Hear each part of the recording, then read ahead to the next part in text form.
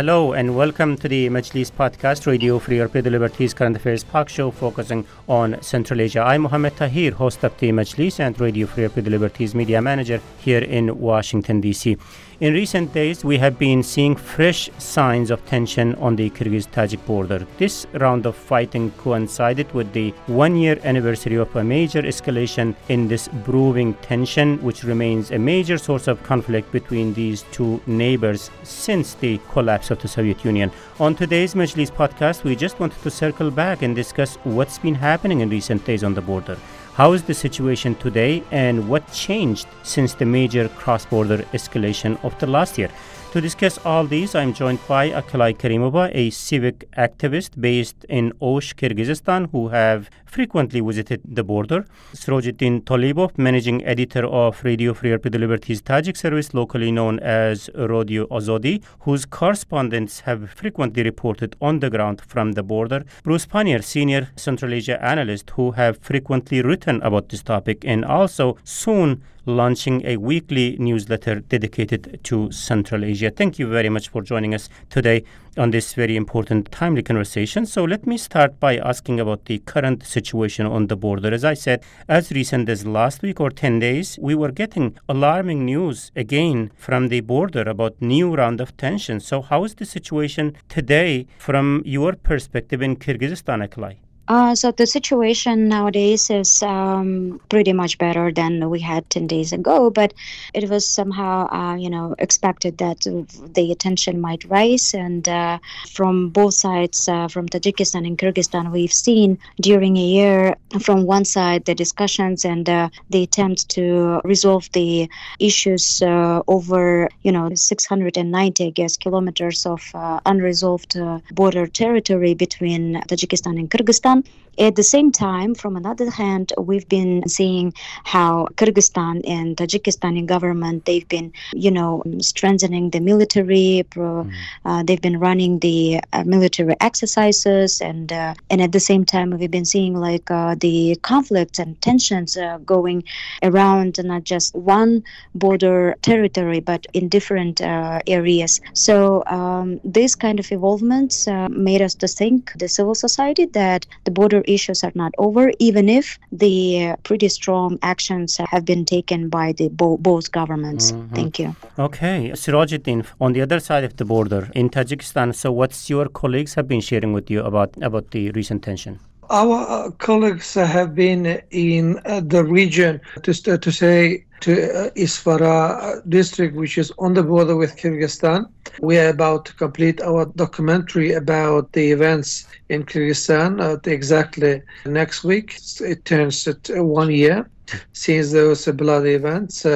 And on Sunday, Imam Ali Rahman also visited there.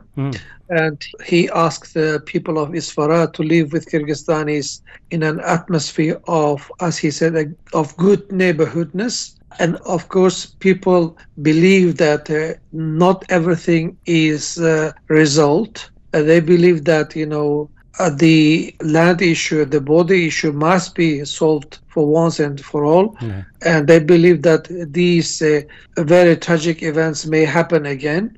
Unfortunately, tension has not gone completely. And they think that, the atmosphere of distrust still exists, which is very bad. And this may lead to another bloody clashes if this border dispute is not completely resolved. Mm-hmm. So there were also some casualties this time, right? Yes. These border conflicts happen from time to time.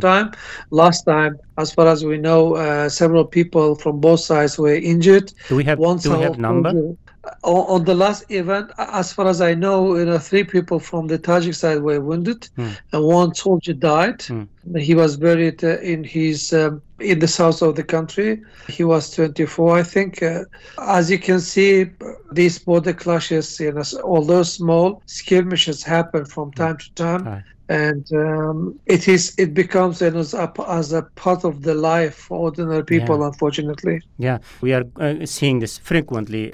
The nature of these tensions have been so far, villagers throw stones against each other. But it looks like from your comments in Sirajuddin. So this time, like last year, this time the clashes were happening between military to military because we are hearing people being killed in this latest round of tension. So it was a military to military conflict. Yes, it was military to military conflict, and both sides again, blamed each other for starting it. Kyrgyz side said that Tajiks crossed it into Kyrgyz territory. Tajik side said that they were checking the border area. And as Rahman said, he used a proverb saying that neighbors are not chosen, although it was not exact one for him. And he further notes that the solution of border territories issues, delimitation and demarcation of disputed segments of these, border area, are very complex process, and it takes a lot of time and require many efforts.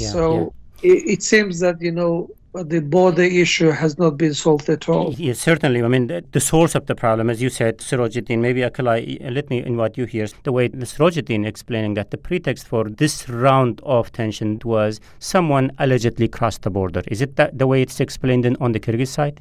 Yes, exactly. So when actually this conflict just happened, the Kyrgyz media actually immediately reported about it, and relying on the sources from the law enforcement and the border security, saying that the Tajikistani border security patrol and soldiers, they violated the border lines, and that was the reason for that tension. And I would add to the point that Sirajuddin noted, saying that the military to military conflicts are more frequent than during the last years, and there is a strong reason for that. And when it comes to all common people in Kyrgyzstan, nobody wants this conflict. Everybody is frustrated and tired of this, and they've been saying that their neighbors from Tajikistan, they are frustrated and tired as well, but they cannot be as vocal as Kyrgyzstani citizens about that because of the high pressure coming from the government and from the law enforcement patrolling in their neighborhoods. But so we've heard this kind of testimonies from the border side, not just from the human rights defenders, not just from the journalists, but from just the common people who live there every day and who share this concerns over the border issue. Thank you. So Bruce, you have been in those places in your Central Asia expeditions previously and so many times. It looks like the pretext being like someone crossed the border and this become like a source of tension. It sounds very similar. It sounds very old story to me. Is it even possible not to cross the border the way the borders are mapped there? Well, for one thing, there's a lot of places where no one really agrees where the border is. Yeah. So that's obviously a problem. Someone, your understanding might be that you're still on the territory of your country, but the people watching you walk through the field or something might decide suddenly that you've crossed over onto their territory, and no one's really sure where the borderline is anyway. But generally, it's tough because this is at the bottom of like a bunch of ridges of mountains that all come together. So the arable land, the places you can live, are all in the flatlands. So they kind of zigzag back and forth, and so does the road that goes through the area. And you go back and forth between the two countries. And there's times, where I've said on the show before, there's times where Kyrgyzstan is on one side of the street and Tajikistan's on the other side of the street. So I mean, it's tough. It would be tough to put up like a fence or something, right? Because it doesn't go straight. It just keeps going back and forth and following the arable land that's at the bottom of these hills and mountains. So, I mean, it would be obviously tough to know when you crossed, like I said, the borderline. And a lot of these things, too, remember, a lot of them are kids, young people that are out herding, sheep, cows, right? So you don't pay attention for a couple of minutes, and then you turn around and see that your cow has walked 10 meters further away than you thought, and you're not really sure what the border is, and you go get the cow, and then the border guards from the other country grab you and drag you back into the country. And sometimes beat you up. That's the thing, right? I mean, who determines where the border ends and where the border starts? I mean, these two countries have not agreed, right? Have not agreed what is exactly that the line is. There is no sign, and then it kind of open to interpretation. The way the Kyrgyz side looks into this might be different to the way Tajiks look. So it is just so complicated. And locally, I mean, Sirajuddin, Akila, you guys both have been on the ground there. Please help us to visualize those who have not been to that part of the world on the day-to-day basis, how they determine where the border ends. It's kind of open question, just maybe Sirajuddin. Yes. Yeah. You see, it has been difficult to demarcate the Kyrgyz-Tajik border because over the course of some 100 years, Soviet map makers drew the Kyrgyz-Tajik border over and over again, incorporating land that had traditionally belonged to one people in the territory of the Soviet Republic. Both Kyrgyz and Tajiks believed that these territories belonged to them. They have never divided, they even didn't know that whether it was Kyrgyzstan or Tajikistan. Yeah. And then during those periods, exclaves appeared and temporary land use agreements, were signed several times. And both sides used different maps, different agreements to achieve the complete agreement. So imagine, border talks began between the two countries in 2002, almost 20 years ago. Only slightly more than half of these disputed territories, overall, which is 970 kilometers between the two countries, border shared by the two countries, and only half of it, slightly more than half of it, has been demarcated over 20 years, which means that we need, 20 more years to complete it. But the border delineation itself led to many local conflicts. Suddenly, people found out that the ethnic Kyrgyz lived in Tajikistan, ethnic Tajik lived in Kyrgyzstan. It was very difficult and tough period for ordinary people. Yeah, and they suffered from both sides. Yeah, historically, the source of the problem is exactly the way you explained, Sirajuddin. But, on day-to-day life, on the realities on the ground, if we look into this today, for example, what is the local arrangement looks like? For example, just to put it really in a local perspective, for example, let's say like two neighbors, one believes that he's a Tajik citizen and the other neighbor believes he's a Kyrgyz citizen. How they know where their land separates from each other? The problems, both sides claim that this land, this territory belong to them. If you ask ordinary Tajik, they say that this is our land. Kyrgyz say the same, although they don't know where the borderline is because it is not natural division. They have been living for centuries and they don't know where the border is. It did not exist at all. That's the problem. And the main source of problem, of course, is water. And, these two countries are agricultural countries. If they were, let's say, industrial countries, then border issue would never be, the subject of their conflicts. They would never, clash for the land. Imagine this is why we don't know the borderline between Czech Republic and Germany, because, these are not agricultural countries. Unfortunately, that's the main reason. Pastures and water sources always led to conflicts. Yeah. Today, well, I have to add here. Yeah, go ahead. Okay. Yes. Oh, sorry. Well, I have to add here that, we need to separate the border concept when it comes to the disputes between Tajikistan and Kyrgyzstan. We have to understand that the concept by the traditional understanding, as we know, like the state borders and etc., we have to understand that they're different concepts, okay? So we have the state borders and we have the historical borders and emotional borders, I would say so, from the perspective that I've seen there. So when it comes to state borders, actually we have, as Sirajuddin noted, Tajikistan and Kyrgyzstan, both countries, they rely much on the Soviet data on the borders, but the Soviet data differs, okay? It is not exactly the same as it's been in 30s or it's been in 60s and etc. So every country, Tajikistan and Kyrgyzstan, when it comes to the border disputes, they actually rely on different versions of the Soviet demarcation and delimitation. And there's also the historical borders, right? So when it comes to people, when you go to Kyrgyz border side communities, they would come up with many historical evidences that claim that these particular territories that are being under the dispute, they would belong to Kyrgyz side because they have the cemeteries there. The Kyrgyz cemeteries, they have the Kyrgyz names, they have the Kyrgyz other social patterns that actually proves the belonging of that specific place to Kyrgyz people. And this is the second thing. And when it comes to emotional border, here we have very interesting dynamic that comes from the 19th. So the government of Tajikistan and the government of Kyrgyzstan, since the collapse of the Soviet Union, has little on demarcation and delimitation. So what happened is that the population of that part of the world has been rising, right? And when it comes to Sukt region, we have maybe 10, 20 years ago, the numbers were lower and the demand for the land was not that pressing as we have today in Tajikistan.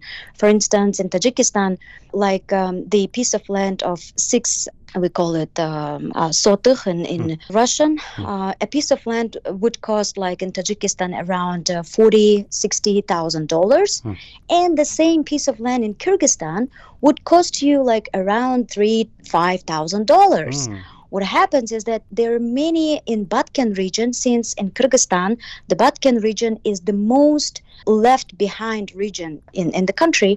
There are so many young people that actually were born there in the 90s, and they had little access to better education, better economic opportunities.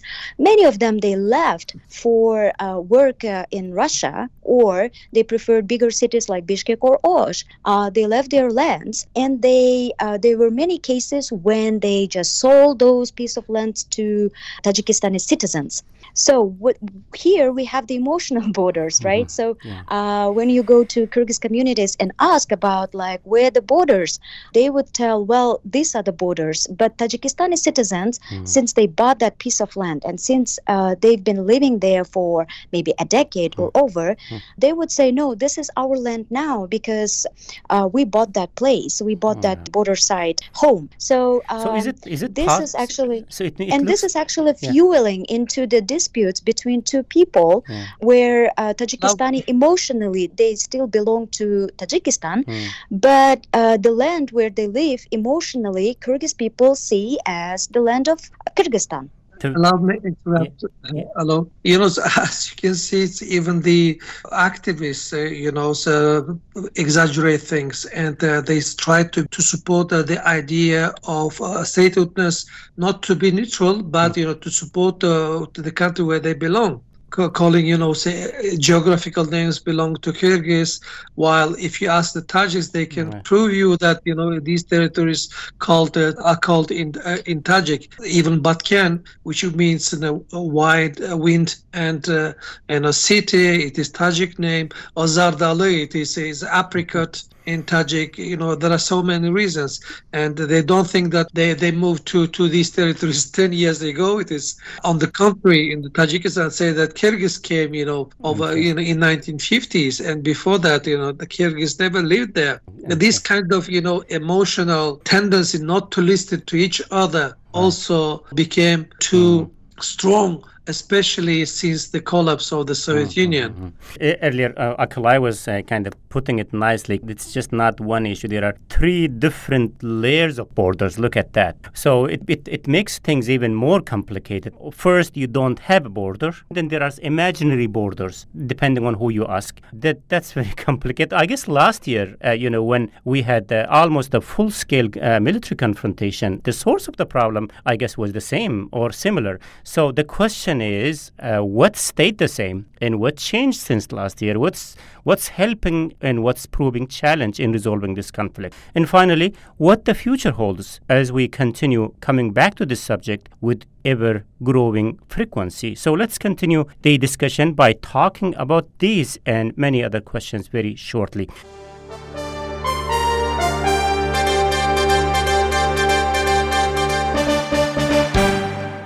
First, let me recap the debate that today on the Majlis podcast, I'm joined by Aklay Karimova, a civic activist based in Osh, Kyrgyzstan, Sirojuddin Talibov, the managing editor of Radio Free Europe Liberties Tajik service, locally known as Radio Azadi, and Bruce Panier, senior Central Asia analyst. I'm Mohammed Tahir, host of the Majlis and Radio Free Europe Liberties media manager here in Washington, D.C., and we are discussing the border conflict between Tajikistan and Kyrgyzstan. So, as we were discussing this topic, indeed, the region is also commemorating 1-year anniversary of bloody and even larger conflict that we have seen last year in the same region. So Bruce, when we compare this one, what just happened, to what we have seen last year, the nature of the conflict in the context of the source seems to be same or similar, right? I would actually say that it's probably worse now than it was on the eve of last year's problems. I mean, you mentioned earlier that these 10 years ago when these things, or 15 years ago when these things happened, it was, a group of guys on one side of the border and a group of guys on the other side of the border that started screaming at each other, and maybe they got into fights or threw rocks and sticks with each other. The last two times it escalated, as we've heard. It ended up being something where the border guards got involved in it. Of course, last year we had the big military conflict, but before that, it had reached this point where they traded some shots, and every now and then, out of like a dozen of these unfortunate incidents would happen, and a couple people would get killed during some of those incidents, and a couple people would get wounded. But the last two times this has happened, somebody got killed. As Akalai said, it doesn't involve, it's not the citizens that doing this anymore. It's actually the border guards of the two countries that are shooting it out with each other.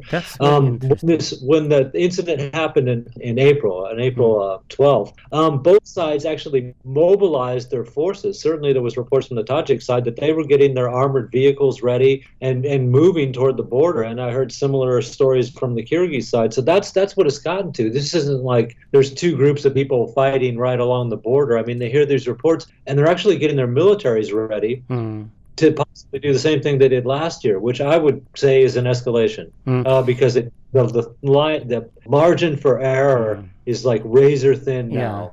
So, if one of these things goes for 4 or 5 hours, then you end up with the militaries of both sides getting involved again. So earlier I was talking about what changed and what did not change, what stayed the same. So one thing is the militarization of this conflict. You said last year we have seen on a whole different scale, but in the recent one too, militaries got involved and there were casualties on both sides of the border. Obviously, one thing has changed is the increasing militarization of this conflict. Bruce, how we are getting into this? Why it's militarizing? I mean, earlier being just a kind of clashes between people, like throwing stone at each other, but now it is increasingly being militarized. How we have gotten to destruction? I think this is all just gradual, because as we've heard, there's almost a total lack of trust, and it's been building and building, just as the conflicts have been escalating, from throwing sticks and stones to actually using mortars and things like that, during these attacks, and the two sides get farther and farther apart. Certainly, it seems that way in the immediate areas, that they're,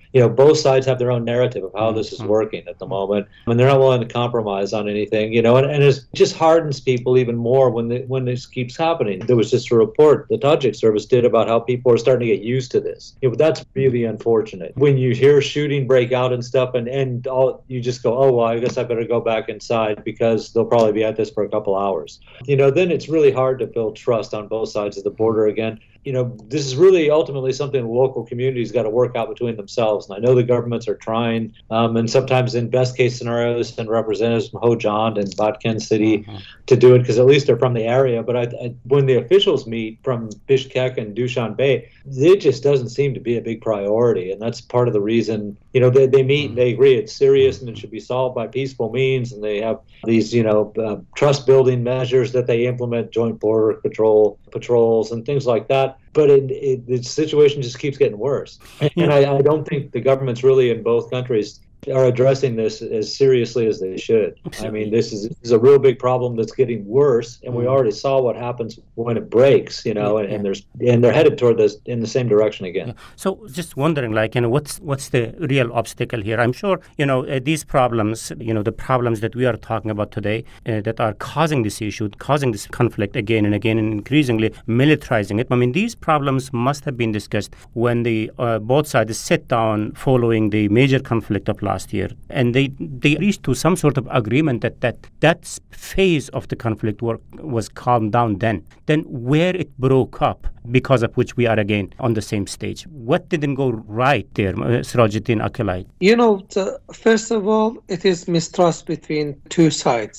And the secondly is they can't step back, both sides. They never say that, okay, this is Kyrgyz territory, take it. Or, okay, this is Tajik territory, take it. Third, it's stubbornness. They don't want to step back. They want their own territory, and immediately. That's the problem. They don't recognize maps provided by the opposing side. Talks are happening, but the next week you can see the clashes again between ordinary people, and then now the border is starting to become a hot point for both sides. It's a very important territory to Tajikistan now. Even last year, before these clashes began, Rahmon went there and raised the flag of Tajikistan, huge flag of Tajikistan. That was symbolic answer to the claims that that territory belongs to Kyrgyzstan. Rahmonov said several times belongs that to Tajikistan. You will not give up 1 meters of the land. It is a very serious issue. I think both sides cannot solve this problem without interference of bigger forces. In this case, let's say the Western society, Western countries like USA, European Union, and definitely Russia. Yeah, I think that's the, I guess, another angle that we might try to explore here. So, it looks like, after every conflict, authorities from both sides, comes together, sit down, and, they find some way to de-escalate the situation, at least temporarily. But again, something goes wrong and we are back into the same place. So what I'm saying is, it appears to me that local authorities are not able to find a permanent solution to this issue. Then is there anything that can help, Akilai? From my point of view, there's to the reasons where it comes from. I would just add that both governments for 30 years, they did nothing for any attempt to resolve the border issues. They were just left from both countries, like from Kyrgyzstan and from Tajikistan. And the pressing issues of the borders from Kyrgyz side, they left no choice for the new leadership, Sadir Japarov and Kamchubek Tasheyev, to actually, respond to the border issues immediately and decisively, and they, took very radical position, right? So they come up with the same position on Uzbekistan, and they actually both issues with Uzbekistan, their proposals to Kyrgyzstani citizens, they were rejected immediately because people just went out to the streets in Osh region and they said no meter of Kyrgyzstani land. Should we refresh our memories on what was those proposal about? It's been a year. So, actually, it was very simple. So Sadir Japarov, he went to Tashkent and had a meeting with Mirziyoyev, and so there they exchanged some lands and they formulated saying that that we are resolving the border issues. And so the people from media, they learned that the water reservoir in Osh is now given to Uzbekistan. And so many people in Karasu, in Uzgen, in Osh region, they went out to the streets like 2 years ago in May, and they stopped this initiative of, land exchanging. And when it comes to Tajikistan, same radical position was taken from the Kyrgyz government, and it went so, unexpectedly for Kyrgyzstani society, this violent, this conflict. And what I want to say, actually stress for Tajikistan is that there are also the pressing, challenges in Tajikistan, given the change of leadership, given the social, economical challenges. And it looks like for Tajikistani government, these border issues are also kind of an opportunity to stand firm and to, claim that Tajikistani government actually cares about the border side communities. But when you go down, again, when you go down to Tajik people, to Kyrgyz people on the border side, actually they've been living there forever, right? And they've been neighbors forever. So, and they've been exchanging, the family occasions and everything. They were just not just the neighbors, right? They were actually as relatives, because again, Batken is the most remote region in Kyrgyzstan, and that's why Tajikistani people were even more close, than people in Osh and in Bishkek, and etc. So now what would actually help for both people to come to the common ground? I think, first of all, it's not just about the state level disputes, but also any initiatives that would help for both people to maintain the relations. Even it's very hard, but I have a hope from people from the ground, from both Tajikistani and Kyrgyzstani people, because they have some kind of communication, even though they're not that active as they used to be before, but still they have this communication and they exchange some piece of information within each other. Still, we have Tajikistani citizens that are using the Kyrgyzstani mobile operators, which is good. So they have the Kyrgyz numbers and they have, at least some kind of sort of communication, which is good. And at the same time, my concern is that, we have young people that are being raised in this hatred, in this, absolute position where they should, in order to prove they're patriots in Tajikistan or Kyrgyzstan, they should hate each other. You know what I mean? Yeah. So this what makes me worrying. But the other side, I mean, when it comes to state, I think, I kind of agree with the idea that we should have the other party that would help us to resolve this dispute. But I don't really think that it should be the West or it should be the Russian Federation or, these big countries. I would say it should be resolved regionally. And and I see Uzbekistan here as the driving country in resolving this dispute. And I see the potential here because now even, I work in many initiatives, including the cross-border initiatives. And I see that Uzbekistan right now is serving for us, for both Tajikistani and Kyrgyzstani people, as a alternative platform where we can meet, where we can discuss, where actually we can, at least have this, maintain our communication, at least in this way. Thank you. That's interesting. Maybe, Bruce, we are going to conclude the conversation here. Maybe final question. So, Bruce, Akalai is suggesting Uzbekistan potentially providing an address where this problem might be resolved. So earlier we were also talking about before the podcast, perhaps there might be a role for Russia to resolve this conflict. So maybe there are two legs of my question here. So how do you see what can help? And what do you see what the future holds for this conflict going forward? Yeah, I mean, Akalai's suggestion is great. And a couple of years ago, I was having a conversation. Actually, right just before the military conflict last year, I was talking to our old friend Steve Sverdlov, and he said that Uzbekistan should pitch a Fergana Valley summit. And they should host it. Interesting. And I thought that was a great idea because really both sides kind of trust Uzbekistan. Russia kind of, I don't know, that's a tough one. Both Tajikistan and Kyrgyzstan are certainly dependent on Russia. But Russia last year during the conflict, a lot of people got the impression that Russia was pretty much siding with Tajikistan on this. And you remember that it ended up that President Rahman was the only leader from CIS country that attended the Victory Day parade in Moscow last year. So then people really got the idea that, Russia had been, since they had the 201st is stationed there and they've been in Tajikistan forever, that Russia was leaning toward Tajikistan in this conflict. So I think there's no way they could play a role as a mediator. International organizations are scared to get involved. I was in Osh in 2010 and the OSCE was offering to mediate and no one wanted them. Interesting. They kept saying they'll turn us into, they'll do the same thing to us they did to Kosovo. So Uzbekistan. There's no one that internationally, and I think really Mirziyoyev has kind of pushed himself forward as the big figure in the region. And this would be one service that Uzbekistan could perform that would be very, very useful. Kazakhstan could join in. Without it. But really, I think Mirziyoyev needs to take the initiative and say, look, we're all sharing the valley. Your problems could be our problems tomorrow if this keeps getting worse. Let's all talk this out and figure out something that's going to work for everybody. Why he's not doing that? It's a good question. I don't know. It seems like an obvious chance for him to score huge international points and regional points by doing this. You never know. There's so many differences that are at work between any two people. I'm sorry, Bruce. I'm very sorry. But I would quickly add on that why Mirziyoyev is not that active on that. I think he wished to be active, and he has all the potential to do that. But we have the big player here, that's Russia.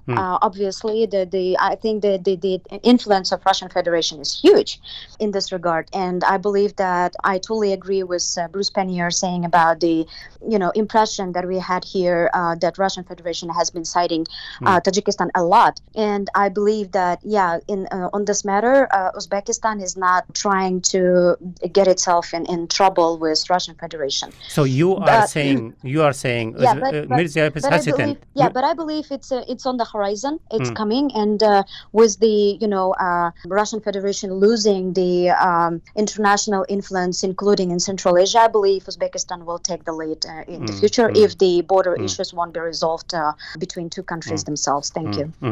Okay, so Sirajuddin, from Tajikistan's perspective, Sirajuddin, you are in a very interesting position here. Like until recently, you were part of our Uzbek service, so you also know the perspective from there now with the Tajik service. So from Tajikistan's point of view, I mean, do you see Uzbekistan is maybe the only peace broker in this conflict? For Tajik side, I think so far I haven't seen any article in Tajikistan suggesting that.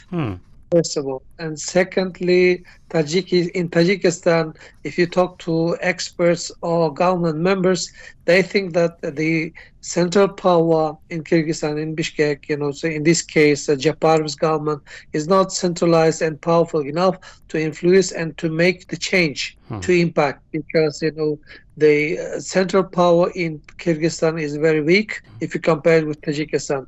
When Rahmon says something, even ordinary people and the regional powers, the regional administrations follow him. But in the case of Sadr Japarov, it's not the case. This is why the border demarcation and division between Kyrgyzstan and Uzbekistan failed. When they agreed, to divide the land a couple of years ago, Kyrgyz society or people were very unhappy. In this case, I think, the decision will be taken not Uzbekistan alone, and it takes time, I think. So what to solve this problem? I don't see at this moment any solution to border issues, unfortunately. Yeah, we were just trying to, end the conversation on some hopeful note here. I mean, Bruce and Akilai was talking about, Russia is not an actor here because of these and that reasons. And, West is far away, and international NGOs, I mean, they don't have stake in this either. So what we are left with is Uzbekistan and Kazakhstan coming together and jumping and trying to solve this regional problem, which also affects them. And then the question being asked, why Uzbekistan is not doing anything about this? Obviously, Uzbekistan, Mirziyoyev is aware of this problem and the way it affects the region. Mirziyoyev is also the type of person who wants to seen doing something big and taking credit for that. So obviously, as Bruce was talking about, I mean, this is one of those things that where he can make a difference, and he's not getting involved in that. I mean, just wonder, why? And yes, we understand the Tajik perspective to it that they have about Japarov's position. That's a separate issue. I mean, why Uzbekistan is not seeing a role for itself to resolve this issue? So Uzbekistan probably is keen to be part of this, to resolve this problem. But, there are delimitation, demarcation problems between Kyrgyzstan and Uzbekistan itself. So do you think that, the third party, let's say Kyrgyzstan, would agree Uzbekistan to play the main negotiator's role here? And Russia, I think, always played, the key role in these regions, always. And I don't think that, without Russia, they can achieve anything, unfortunately. Okay, terrific. Thank you very much. We are going to end the conversation. Bruce, just if you want, like in just 2 or maybe 3 paragraphs, not more than that, where your eyes will be. I mean, we have seen this major conflict last year, and now we are, back to the same situation, not as big as it was last year, but still a military-to-military confrontation. So as we are seeing this ever-growing frequency of these tension and militarization, so where your eyes will be going forward in terms of where we are headed after this stage? Well, that's tough. I mean, there's not a whole lot of room for optimism at the moment. So these things have turned from fights with sticks and stones to machine gun battles where someone gets killed every time. So clearly they need some confidence building measures. I think I understand that these are poor regions of both countries. Having been up there, there's a lot of real dry, hard land up there. And if you got something you can herd sheep or grow food on or something, you're going to hold on to it as much as you can. But the both governments are putting money in to the regions to help them be more independent, which is good and bad. I mean, they're more independent, but then there's less reason for them to have to depend on their neighbor. And I thought that some money should be spent on joint projects that benefit both peoples. That would be like at least an effort to use your imagination to create something. Both sides get something out of some industry or something that they can create right there, free trade zone, I don't know, so that they interact a lot more and that they both get something out of it at the same time. And that might help to do it. But like I said, the tendency now is, although both governments are putting more money in than they used to, because they want to lay claim to their territory, the kind of projects that they're implementing mean that the people there don't have to depend on the people on the other side of the border, which is unfortunate. I think it would be better for them if they got together and said, we're thinking of investing $10 million in the region, you're thinking of investing $10 million in your region right next door. Can we take half of that and figure out that we can build some kind of factory or something that everyone can get something out of there?